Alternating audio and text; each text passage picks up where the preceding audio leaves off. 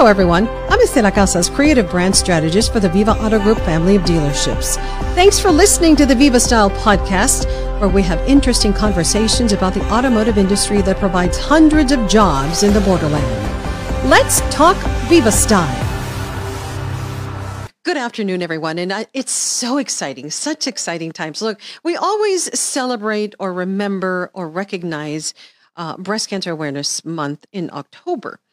But in June 9th is where we're going to recognize high schoolers who have been on a cancer journey. And to talk more about this is Kristen Sizemore from Bags of Hope, and to tell us how this all came about. And this is so exciting. It is very exciting. And I am a breast cancer survivor. I was diagnosed in 2018, went on my cancer bumpy road journey in 2019. And because of my experience, I had a couple of friends that encouraged me, you need to tell your story. You need to tell people about early detection, share, and you might be able to help others. I had the platform of the El Paso Apartment Association at that time, and we were able to raise over $10,000 for the Stand with Estela Casas Cancer Foundation. And on Wednesdays, we wear pink. So it was a little bit of a movement. We saw a lot of pink on Wednesdays during that period, and it was so rewarding. And to be able to give back after going through something so traumatic, you realize what your mission is. So I have continued to make my mess my message. I came up with Bags of Hope, which is a fundraising platform to raffle designer handbags with proceeds going to a cancer-related cause. So we completed our second year last year in 2021, and the proceeds from our activities together, we are able to give 10 $1,000 scholarships to graduating high school seniors who have been on a cancer journey, whether it's themselves or with an immediate family member. We all know that have been through that we take our family, friends, and children along for the ride. And this is a way for us together to be able to give back to those families who probably need that extra help as these kids go on to college. We have college students. You have a soon-to-be. You've had two already, and I have one in college, and I know how expensive it can be. So any little bit helps to help buy books, pay for stuff for their dorm room, you name it. So it comes in quite handy. So excited. It's very exciting. So you've taken this vision, this goal of yours a step further. We've expanded to high school seniors.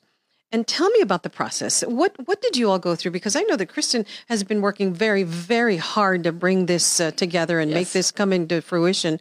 You put together a committee, and we sent out, we went to the TV stations. We talked about it on the radio. We sent out news releases about trying to get kids to sign up.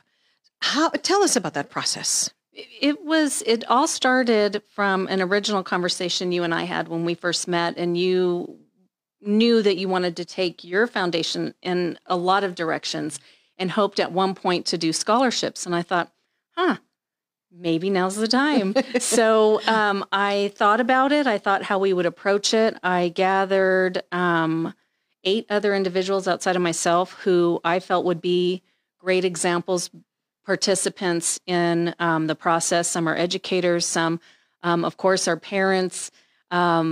I just felt this was a great group of women who could collaborate with me and come up with criteria.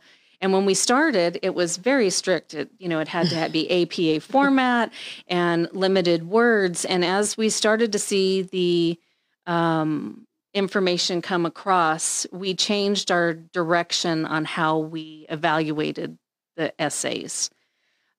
These 28 submissions spoke from their heart. They told their story in their words, which took each and every one of us through this incredible process. You were there with them every step of the way. And we realized that telling their story and how they told it was far more important and therapeutic, probably for them. I know it was for us. And that's how we approached it. And it was difficult because once you read through them all, you have to read them again and again because you want to give everybody something. You really do. And Because they opened up their hearts. it was, and some, I'm sure the submissions maybe weren't as heavy as they could be because it's a heavy thing to go through. It's a heavy discussion to have. So, boy, it was something else. I know as my committee started to read the essays, I started to get text messages about I needed to go to Sam's and buy a bunch of tissues because we needed to restock their supply. It was hard. It was hard to be there. And I know it was hard for me personally because it kind of struck a chord with some emotion that I had being on the cancer patient side. But it caused me to reflect a little about what my son went through with a cancer diagnosis. And it's, it as painful as it is, there's such pride and renewed hope. Bags of hope. Bags of hope. Exactly. So you realize there's restored hope and how resilient these young adults are and how battle-tested and resilient they are as they move forward in their new chapters. So why not give them restored hope? Absolutely. And reward them with a little something. Absolutely. We know how expensive it is to go to college. Just talking about UTEP, and if they can live at home, it's expensive. It's $10,000 a year. So, $1,000 scholarship will go a long way, at least for books, or maybe to buy some towels for their dorm room, or to buy some an air fryer for their dorm room, or just a little something. I think the message of this is that we see you, we hear you, and we understand you. Absolutely. So it's exciting. I can't wait to give out these scholarships and to talk to these kids and their parents, because their parents, either the grandparent or the parent, went through something like that, or one young man who was diagnosed with testicular cancer at age 15, and he shared his story too. He shared his story, and his story is so unique because out of the 28 submissions, he's the only one that had gone on a personal cancer journey, went into remission, had it recur. During the pandemic. And he explained how he felt, how isolated he felt, but how his friends circled around him and kept him laughing and inspired to keep going. Towards the tail end of his journey, his mother was diagnosed with thyroid cancer. So he was there to support her, which I thought was remarkable. And he goes on to tell his story about how he made his message. And through his position with his student council at his high school, was able to start an awareness program for young men and girls his age of how to know when things aren't right and when to go to the doctor and such. So I think it's pretty remarkable at that age. It took me a lot longer.